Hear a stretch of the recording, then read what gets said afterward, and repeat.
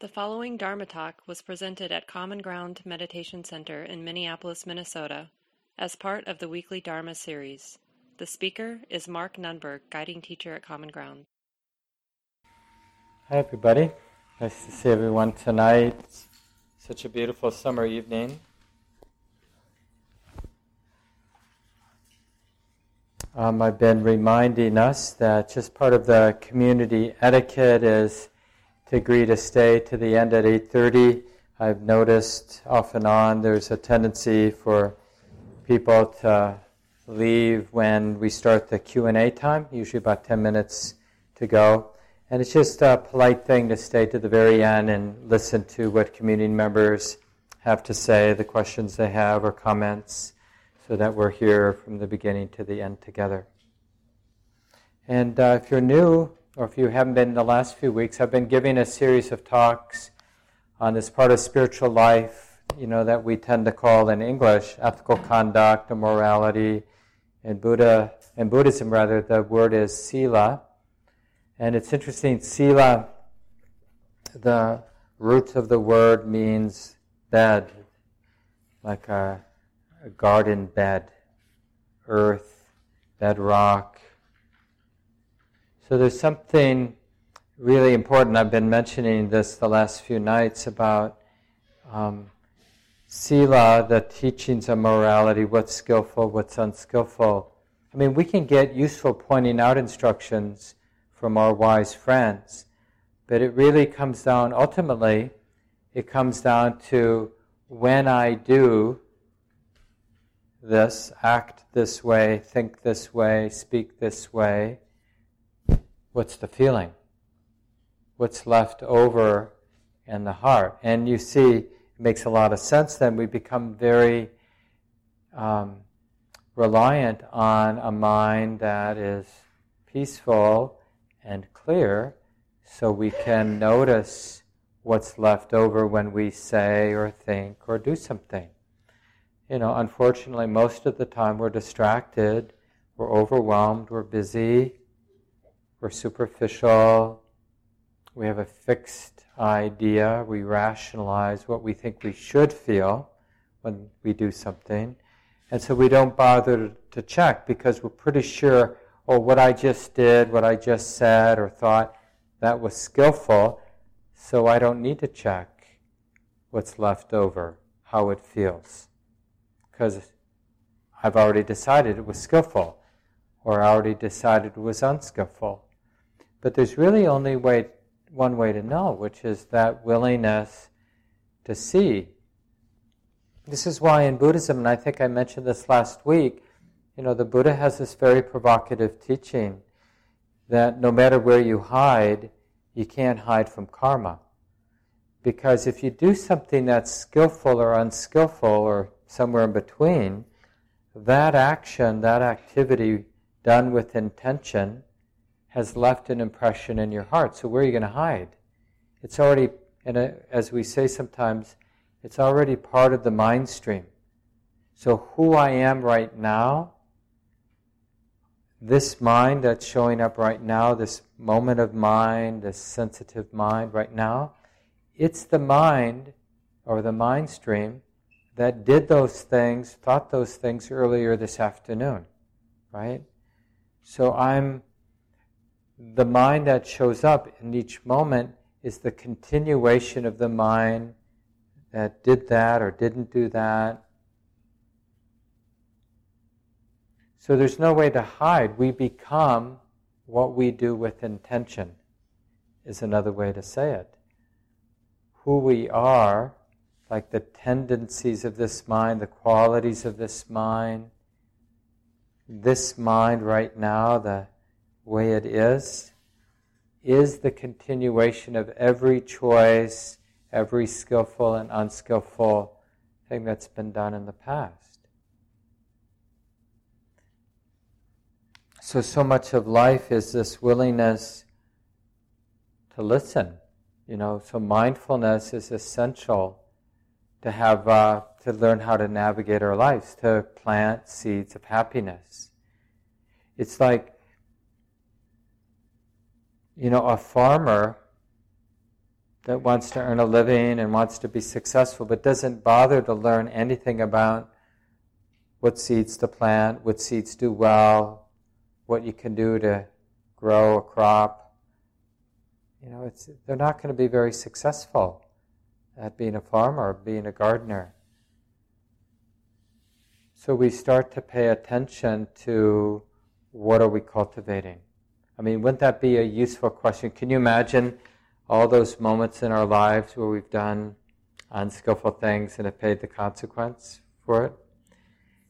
Imagine if we had this very wise and kind grandmotherly voice presence that was just asking something simple like, honey, what are you planting right now? What are you growing? What are you setting in motion right here? We would have made different choices if we had been asked that in the right way. You sure you want to be planting this? Is this what you want to set in motion? All those times we were greedy or manipulating or controlling or hateful, wanting to harm, wanting to get even. And it isn't about, the important thing, it isn't about being good in that abstract sense, like people are going to think I'm bad. That it has that thought that people are going to judge me has some force in our heart, but it's more earthy than that, it's more grounded than that. I was reading, and I read from this morning, an article that that Andy Olensky wrote, an organic spirituality. He was for a long time the senior scholar and executive director of the Barry Center for Buddhist Studies on the same campus of Insight Meditation Center or Society in Massachusetts, and really wonderful practice place. But he talks about, the sort of indigenous religious spiritual practices in what we now call India. And then somewhere long ago,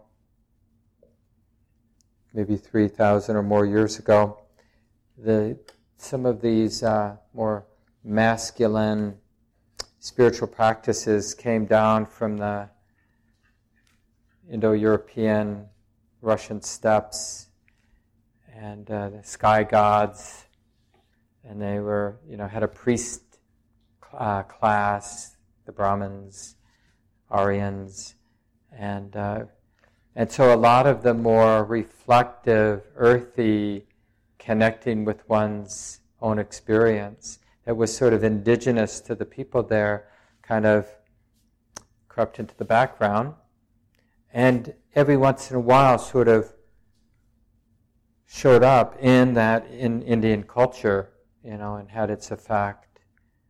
And the Buddha and what the Buddha had to say really was part of that indigenous spiritual culture in India, even though Hinduism looks a lot more like what came down from the Indo-European area and what's in the Upanishads and some of those scriptural teachings in Hinduism. And it's just very earthy, like, let me be real with what I'm seeing, what I'm feeling, what I'm experiencing here and now, and let this potential to become a skillful, kind, and wise human being not come from worshiping something out there, but from cultivating a very real, a relationship with a lot of integrity with what's right here. That goodness, wisdom, kindness, goodness comes from the integrity of our connection with what's here. Real learning, the deepest, the most useful learning, comes from being intimate with what's here, not from some sense of transcendence with some divine presence out there. Please come down from on high and inform me. But it's really about using the mechanisms that we have, like this capacity to be sensitive, to be awake, to see and feel, and cultivating, as I mentioned, the integrity of presence, you could say, with our lives and our relationships and how we're relating and what that sets in motion. As we say, kind of in a kidding way, it's not rocket science.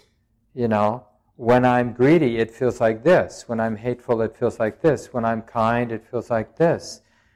When I'm generous, when I sense connection, it's like this for me. When I feel apart, separate, it's like this for me. If I have enough integrity, continuity, trust in paying attention in how it is, what sets what in motion, well, we can't help but learn. So it's not like I'm being good, I'm being kind, I'm being generous because somebody told me from above, came down and said, you should be kind. But morality really arises from paying attention. And that just seems so much more trustworthy. And it's where, this word sila, the nature, the bed of nature, the bedrock of nature, the ground of our lives, right? That's a nice word for morality. Because we tend, especially maybe more in the West, I'm not sure so much about other cultures, but, we think it comes out there, from Santa Claus or from some divine moral force that we're trying to attune to. As opposed to, like the Buddhist teaching on karma, which is just, remember, karma isn't some metaphysical truth. Karma just means that when you pay attention, we realize that action done with intention leaves an impression. Or as one of my teachers, Ruth Dennison, said, you don't get away with nothing, darling. She had this great German accent. You don't get away with nothing, darling. So that we pay attention because we care about our lives. And we want to understand the law. And the law is, it matters what we're thinking, what we're saying, and what we're doing. How do I know it matters? Not because someone told me it matters, but because when I pay attention, we can actually see what gets set in motion. In real time, we can sense who we're becoming when we act in this way or that way, when we think in this way or that way, when we speak this way or that way. And so in this sense, real delusion, what's really unskillful is to pretend that it doesn't matter. And I bet if we were honest or attentive, we would have caught ourselves several times today in little and big ways, basically saying some version of, oh, it's okay, it doesn't matter. It doesn't matter if you're thinking that way, Mark, or it doesn't matter if you do that or say that. And the Buddha really made this point strongly, like, that's delusion, thinking that it doesn't matter. And so that's the kind of sensitivity we want to live with, as if everything matters. Not to get tight, like to become morally tight, but actually in order to be happy and free and at ease.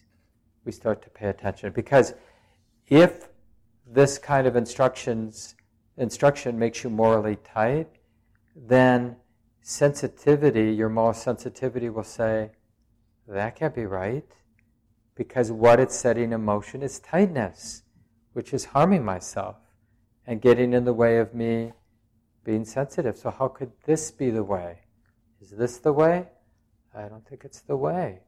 Being afraid of making a mistake is a mistake, right?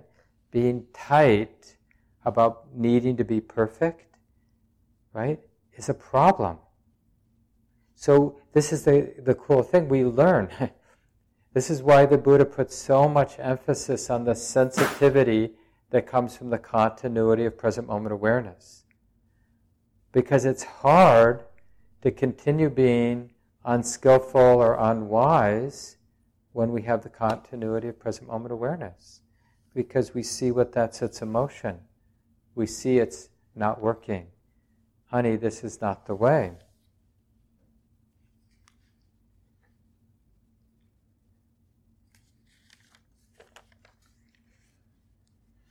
And really at the heart of karma, like, just taking the second mindfulness training, the second precept, I undertake the training to refrain from stealing, from taking what hasn't been given to me. Right, so we take that up, and it's that resolve, like to not harm, or to be really careful with my sexual energy to not cause harm, or to be really full of care with my words so that I don't cause harm, or to be really careful with intoxicants so I don't become careless and cause harm, right? So then, we have that resolve, that training, and it really helps illuminate when the force of habit contradicts the resolve to be really awake in my sexual activities so that I'm not causing harm, or to be really awake when I'm speaking so I don't cause harm, or be really awake, sensitive when I'm around intoxicants so I don't set up distractedness, carelessness because I'm intoxicated. And one teacher gives this example of, a great musician who's playing a piece by Mozart. They're not going to generally complain that, I feel so constrained by the notes, that Mozart wrote. It's so oppressive to have to play something written by some guy 500 or whatever it was years ago. Because a really good musician can do something beautiful even within the constraints of playing these notes. So it's the same thing, like when we take up some trainings, like undertaking the training not to cause harm, or not to use words in ways that cause harm, or sexual activity in ways that cause harm, or not to take things, not to be in the world of possessions, take things that cause others harm, right? And it can feel a little bit oppressive to have rules. But first of all, nobody's imposing those rules on us. Right? We take up those trainings because from our own observations, at least at an initial level, they seem to align with what causes harm and what prevents harm. So like, how many times do we need to act out greed in the area of sexual relations and cause harm, right? Before we realize, you know what? I want to really pay attention. I want to be really sensitive about what I do with sexual attraction so that I don't cause harm. I mean, just imagine cumulatively in this room, if we somehow could add up all of the suffering we've experienced in our sexual relationships. Feeling betrayed, feeling unloved, whatever, all the feeling used, abused in different ways. I mean, or just in the world, how many children have been sexually abused, how many women and other folks have been sexually abused in really ways that have scarred people's lives. So, kind of makes sense. We'd want to be full of care in this place because we have a lot of evidence that this is a place where human beings cause harm and suffer because of that, right? So we'd want to be really awake.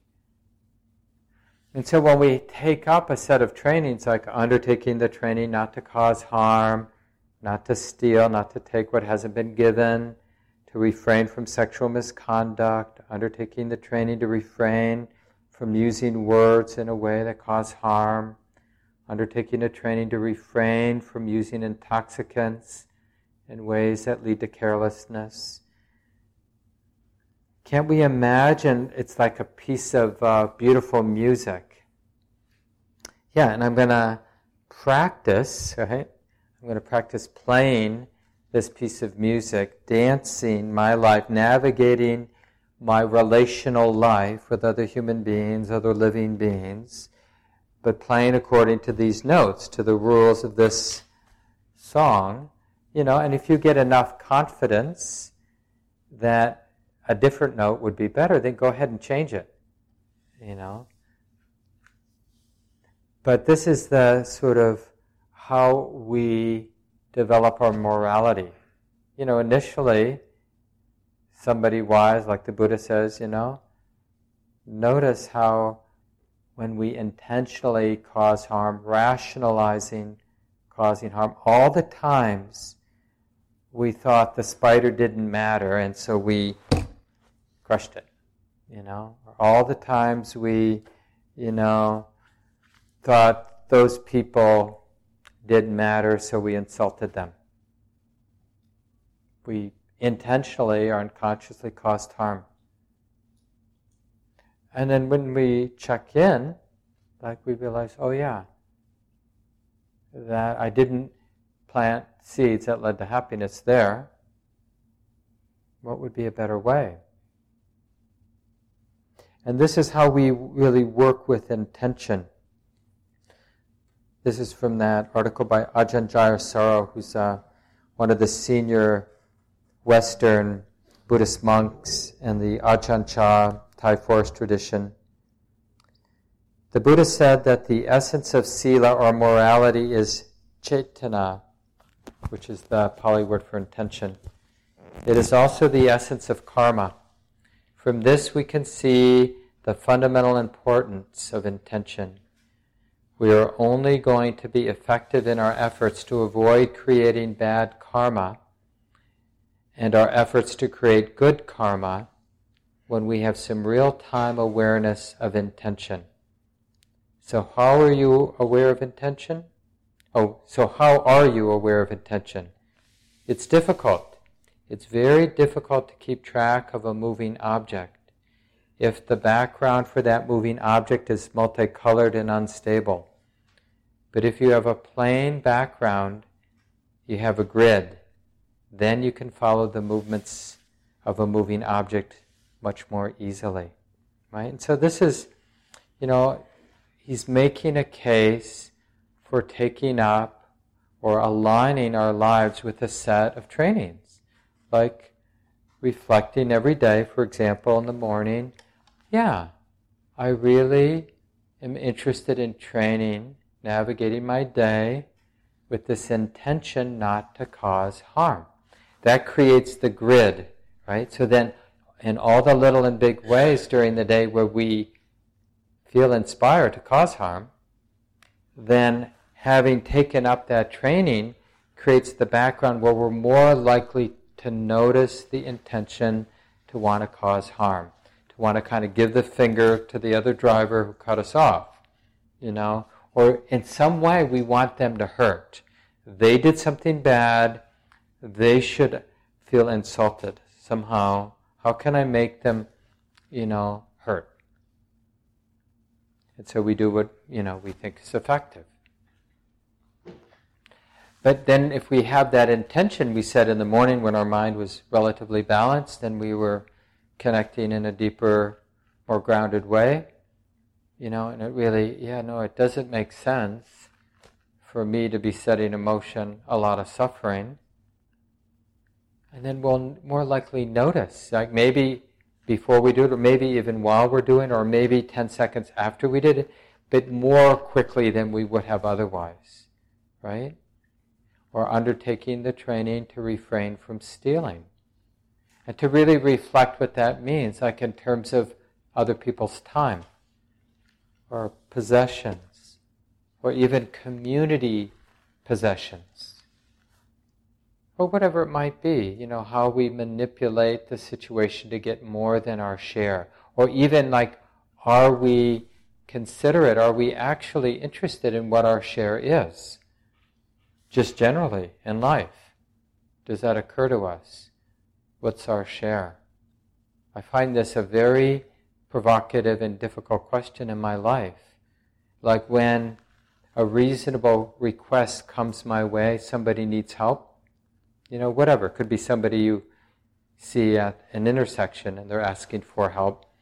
Or it could be a friend and you're on an email chain and you hear about somebody who's in difficult straits and they're, in a probably way that's not so pleasant for them, they're asking for help. Even something like somebody asking you to help them move, but you really don't want to get involved because the place is a mess, or whatever it is. Or you really cherish your weekends and you don't want to give it up to or your back's a little tender, or whatever it might be. I don't really like this friend. We say these things to ourselves. They're my friend, I care about them, but I really don't want to do that. And then it's like undertaking the training to refrain from taking what's not given. Like, does that intention illuminate this particular situation? Or how much food we take? What we do with our money. Is it really my money? In a way it is. But does that mean we can use it however we want? Or is there some responsibility? Does some responsibility come with some affluence? Or can we be completely selfish, self-centered about how we spend our money? Do we have some responsibility for those around us, our relatives, the wider world, whatever it might be? I don't know the answers to any of these questions. But I have a sensitive heart, and that sensitive heart has something to say, if I'm willing to listen, right? Because I see the email, I see the request, and then I can imagine, like, ignoring it, and I notice, in a subtle way, it haunts me that I haven't responded to the email. It's there. Okay, so eventually if I listen, then let me show up. Let me actually read it, not just scan it, and notice, like as I imagine different kinds of responses, what response feels light and clean? What response feels like the kind of person I want to become, or feels like the kind of heart I want to inhabit?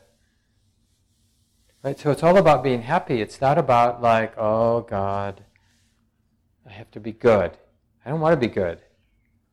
But it's more like, oh, I get to bring a little bit more of a refined attention to what actually sets in motion, is happiness and leads to happiness. We should be happy to be able to bring more attention to what actually sets in motion happiness. And it's kind of interesting. This is a really important place to be deeply reflective about the causes for happiness. Do you know anybody who's stingy and greedy and hateful that's happy? Yeah. Were you recently? Oh no. I thought you were gonna... Me! You were a brave person. Please tell us how you did that.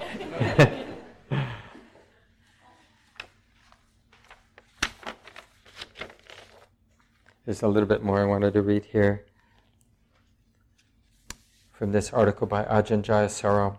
Not having precepts, these trainings that I've been talking about, these 5 trainings, not having precepts imposed upon you, you willingly take them on.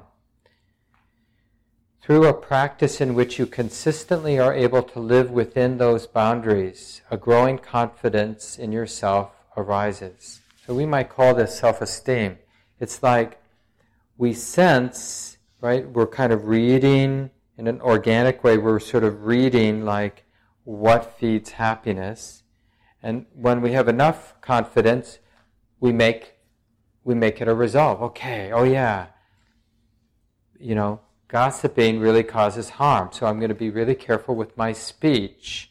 And I'm not going to say things I'm going to later regret about other people. I'm not going to put people down because I know what that feels like. And I know what it feels like when I put people down. So I'm not going to do it. And then when we live up to that, at the end of the day, just for one day, or even for one difficult or one challenging social situation where it would have been very easy to gossip, let's say, and then at the end, when we're driving home or something, we remember and we feel good. It's kind of like, I could have fallen in a hole, but I didn't. I could be feeling really lousy right now, but I don't. Because I avoided doing that thing that I have a habit of doing, but I resolved not to. And I lived up to the resolve, and it feels good. And the Buddha really encourages us to tap into the good feeling when we're living skillfully, when we're being a good person. We want to actually, because it builds momentum, we want to feel, I got through the day, not just what I did that was unskillful, but noticing the skillfulness. And it's like learning to notice negative space, which is in a lot of artists, they need the sensitivity, not just what they're painting, but the space around the brushstroke, right? The negative space, the empty space. So it's not like at the end of the day when we do a moral inventory, lying in bed, oh my God, I said that, I did that, I forgot to do, right? And we get haunted. I mean, maybe it's useful because the pain of that remorse can encourage us to be more skillful. But it's just maybe even more important to notice what we didn't do that was unskillful. The empty space. Like, I could have gossiped. I could have taken that thing that wasn't mine. I could have manipulated the situation to get this person to go out with me. I could have done, I might have done, but I didn't. And that feels good. It feels really good. The absence of moral regret feels good, right? Just like people, including, of course, ourselves, the places where we made serious mistakes, where we caused harm, then we make that into a monument of, honey, don't do that again. There's that pain of remorse. It's very real. But there's a lot of places where the opposite is there, where we could have but didn't do something unskillful. And we want to really tune into that. The bliss of blamelessness or the happiness of non-remorse. It's a real thing, but it's subtle. So we need to develop that sensitivity. I mean, this is Joseph Goldstein, one of my important teachers. He talks about a time when he was in Burma practicing with Sayadaw, one of his main teachers, Sayadaw U Pandita. And he was kind of in a dry, I think he described it as a dry phase in his practice, struggling to some degree. And then his teacher, Sayadaw U Pandita, said to him, well, reflect on your morality, reflect on your sila. And, Joseph, like we might think, oh, you're right, I'm bad. But that's not what his teacher meant. Like, reflect on what a good person you've been. Reflect on the goodness in your life so you feel better. It's like, how do we become a person with a lot of self-esteem? Well, we have to notice how we're good. Not just how we're bad. We have to notice how we're good. What we've refrained from doing that we could have done. Moments of generosity, moments of kindness, moments of feeling inclined, feeling the impulse to be hateful, but not picking it up, not acting it out. It's there. We can't really, nobody in this room, we don't determine what dispositions that the personality has, because the dispositions have already been set in motion.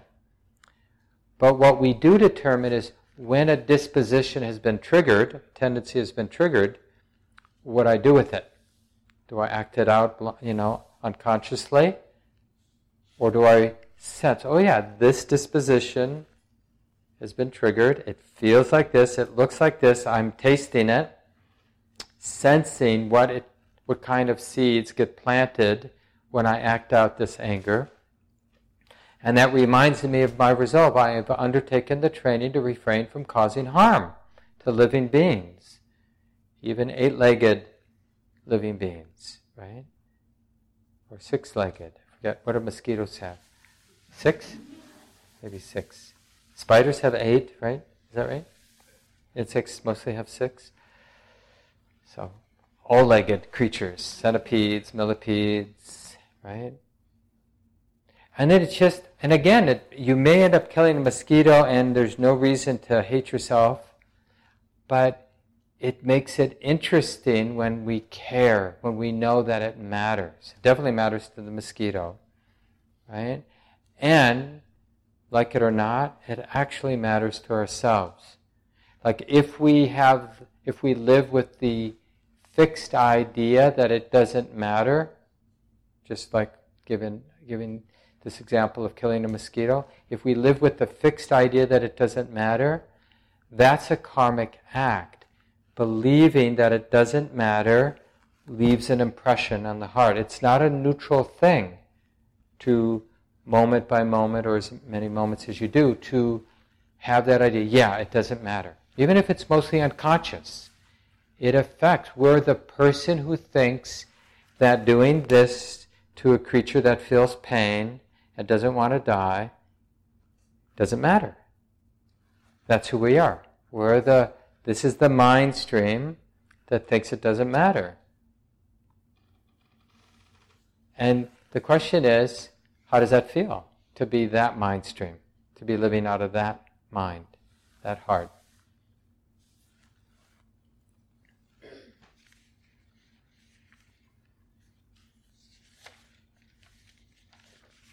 I mentioned last week this teaching from Ajahn Sumedho. If you're frightened by your actions, no good, right? Because we just get tight. We're just afraid of making mistakes. And then he adds, but if you're not frightened by your actions, also no good, right? Because we need to have a healthy sense that it matters, but not so tight that we freeze up, because that itself is unskillful, is a cause for harm. And the idea is to learn. So it's okay when we have a moral lapse, not because it's okay, the harm that we've set in motion to ourselves or to others, or both, but because it's going to happen anyway, and we want to learn from it. One of the great teachers in the Thai forest tradition, a person named Ajahn Mahabua, he died a few years back at 94, I think, but really respected teacher in Thailand. And he was a real, didn't really have much education. And before he'd become a Buddhist monk, he was a boxer, Thai boxer. So kind of this kind of earthy, rugged, interface kind of guy.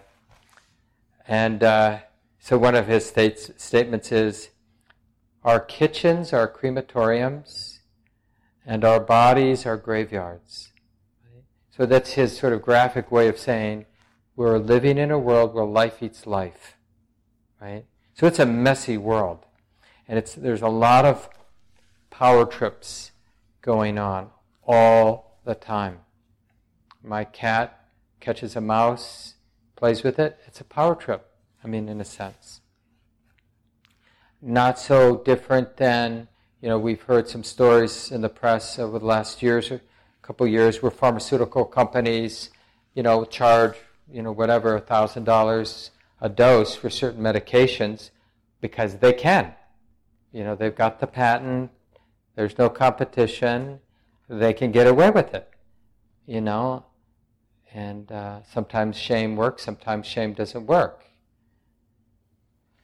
And so, this is, we live very much in this world where power gets to do what power can do.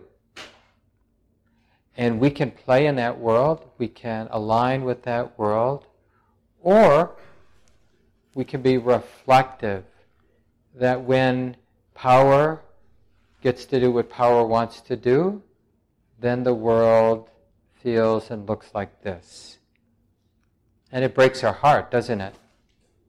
Because if we're willing to be sensitive, we realize how much unnecessary suffering gets set in motion with that. And as a human being, because we have this capacity to be more reflective than most other animals, it seems at least, right? We can see what kind of world gets set in motion, and we can make other choices. Like I've got some power in this situation. I could use this power to take advantage, to manipulate, to control, to cause harm, but I don't have to. I could use my power by not using my power, or by giving it away in some way, or by using it for the common good, right? And so it's sort of, being reflective, then it begs the question, well, what do I do with my privilege, with my power, with my affluence, with my time, and with my life? That feels good. That leads to happiness. Because all that, if we just use power to survive, let's say, right? It doesn't really have anything to do with being happy. I mean, there are a lot of creatures that have survived until they die. It doesn't mean they're happy. It just means they've survived when they might have died, right? So survival has nothing really to do with happiness. But when we're in a more primitive way of thinking, then survival seems like the ticket. And of course, there's no end to security. So we have a nice car, but a bigger car would feel more conducive to safety and survival. I have some wealth, but more wealth. I have some protection, but more protection. I have some weapons, but more weapons, right? So there's really no end if we're pursuing safety, but love and generosity and living for the common good and taking care of all beings. So this is the thing, because we're not going to survive anyway. I'm sure you've noticed. Things come to an end. There's birth and death, and they go together. Not just one. There's the in-breath, and then there's the out-breath. So then, given that this is the world, this is the life, what actually liberates the heart? And morality is this place where we really get clear, because it's so earthy. Morality is so earthy in this way. So just before I open it up for conversation, just to say these precepts again, this is a slightly different version. Knowing how deeply our lives intertwine, I agree to protect life. Knowing how deeply our lives intertwine, I agree to take only what is freely given to me. Knowing how deeply our lives intertwine, I agree to protect relationships. Knowing how deeply our lives intertwine, I agree to speak truthfully and kindly. Knowing how deeply our lives intertwine, I agree to protect the clarity of my mind by avoiding drugs and alcohol. So it'd be nice to hear your comments and questions. And in particular, tuning into the second training as we move through them over the next few weeks about undertaking the training to refrain from stealing or taking what hasn't been given. And just how that might look and feel and what might get in the way, and is that a useful training? Yeah, you want to start us off, Tim? Pass it all the way in the back.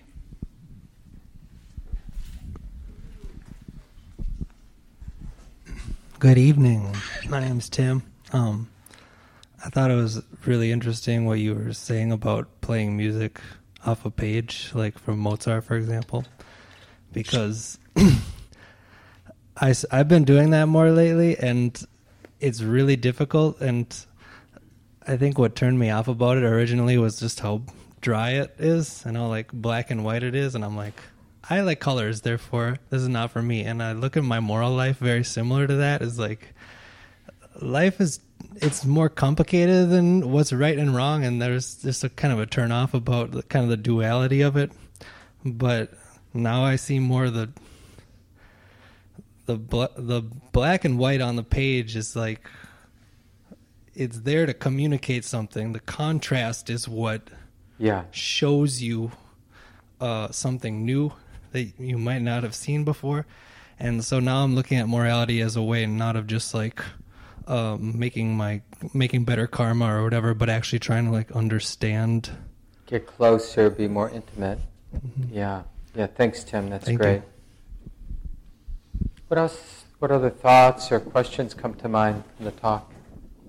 It's just generally reflecting on this whole area. Yeah, please. You want to pass the mic over?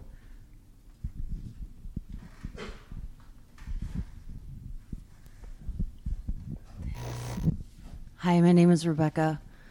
I need help discerning the difference between when it's good to help my friend move, metaphorically, and when it's good for me to refrain from helping my friend move. Sometimes my tendency is to, or a person's tendency is to think that sacrificing yourself is the good thing to do for other people, but I know that that's not exactly what it means to think about how things register as if they feel true and good. Yeah. And when we say sacrifice, it's like when we abandon or put aside our self-centered interests, we're not putting aside, what we're doing is we're, in a way, leveling the playing field where we care for living beings. And of course, we're going to be naturally moved by those living beings that are close. And this living being is the closest. So when we abandon self-centeredness, we're not abandoning caring for living beings, which includes ourselves, right? It's just that we're not highlighting it. But it's a very proximate living being. So as we get these requests, right, we're not forgetting our needs. It's just everything's in the mix, and this living being is close. So this is where imagination can be useful. We can imagine, in a sense, just to be provocative, neglecting our needs and taking care of the needs of a friend who's asking for help. And we can then, because our imagination is useful, right, as we imagine it, then we can also imagine, well, what would that feel like? Or we can imagine not helping our friend, right, and taking care of our own needs. And we can imagine, well, what would that feel like, right? And we still may not have great clarity. And then we'll say, well, I'll see what I'll do. Or you can flip a coin. Because the learning comes from doing something in awareness, so that because it may take days before we get some real clarity about that could have been done more skillfully, or that I navigated those choices in a pretty skillful way. How do I know? Because the aftertaste in my heart feels pretty light, pretty clean, free of remorse. I don't feel guilty. I don't have remorse. I'm really grateful, right? But whether that meant you stayed and took care of yourself or helped your friend or split the difference, right? The key is to be really interested. And it may sound self-centered to rely on what you feel, but if you're hearing something from your friend or hearing something about your friend, that's going to affect your heart too. Just like it affects your heart when we know what's going on with some of these people leaving Guatemala or Honduras. There's some really powerful stories in National Public Radio a couple days ago that I heard. They just interviewed a couple brothers, I think they were 14 and 15, and just the trials and tribulations of getting to Mexico, being mugged a couple times, and just the despair and do we turn back and go back to Honduras, and what that was like, and the pressure from the gangs, and Do we try to make it, given what's in motion? And, you know, I don't have an answer. I don't know how to respond, actually. But I feel what I feel now, right? It's more real, the kind of suffering, the kind of chaos that's there. It's not just some political issue between Democrats and Republicans. They're real people. And this is true with so many of these issues. And are we willing to attune to the complexity, the moral complexity of what's going on, so that our choices are coming out of that rich, messy complexity of needs, our own and everybody else's? And does that bring us more alive, or is it just suffering to be connected in that way and more open to the messy complexity? That's for us to explore, to find our way. Yeah, thanks, Rebecca. Time for a couple more folks. Yeah, do you want to pass the mic? Wait for the mic, though, because we're recording tonight, and that way people who listen will hear what you have to say. That's terrific. My question was, are we recording tonight? Yeah. So we are. Thank you. I'm Jenny. Yeah, thanks, Jenny. Anybody else? Yeah, over here. Femi.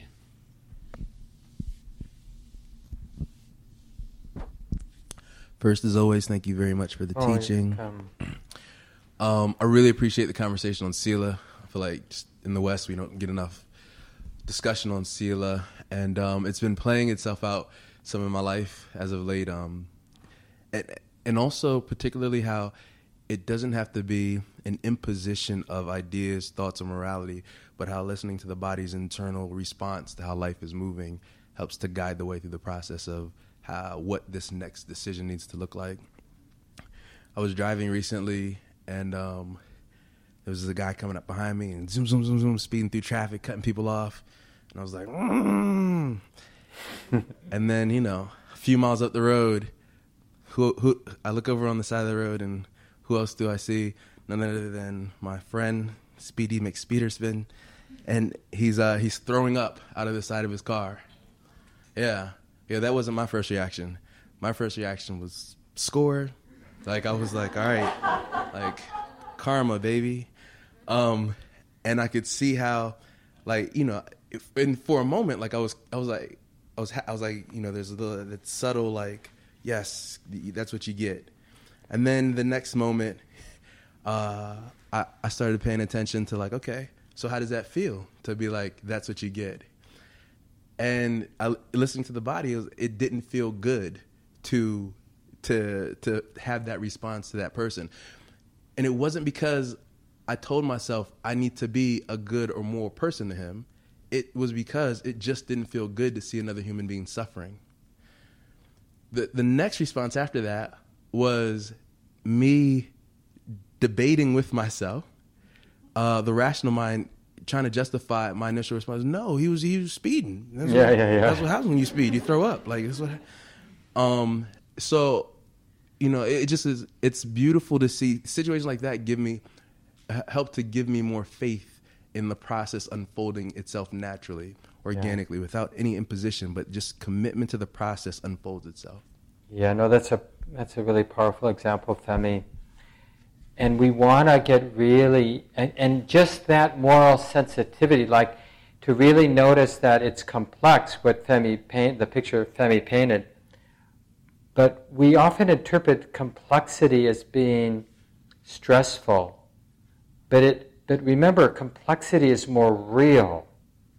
And the denial or the imposition that it's more simple, like he's just a jerk and he got his just desserts, right?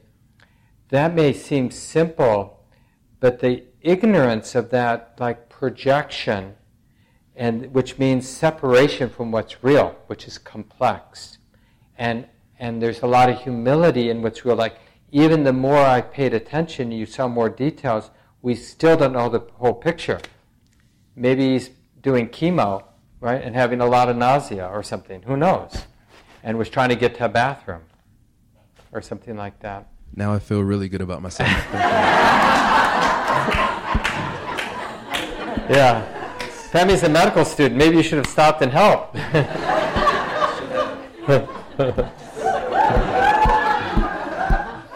But it's humbling. It's really humbling.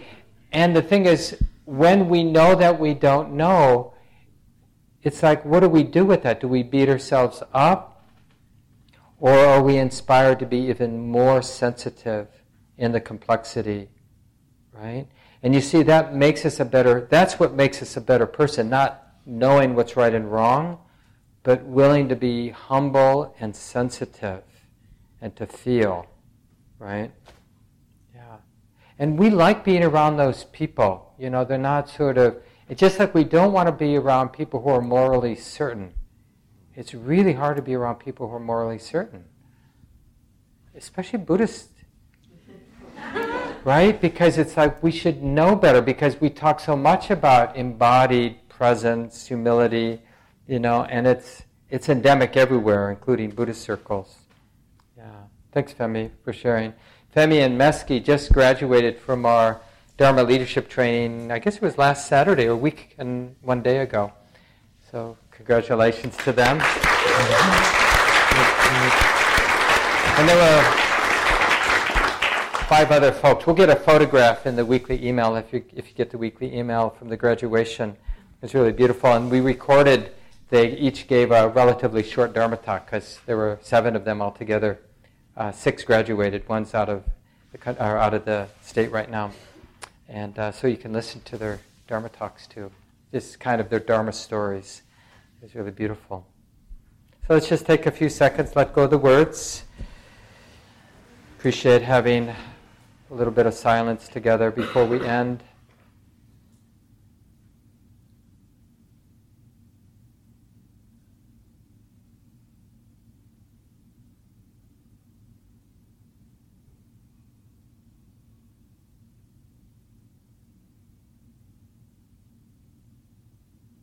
Thanks, everyone.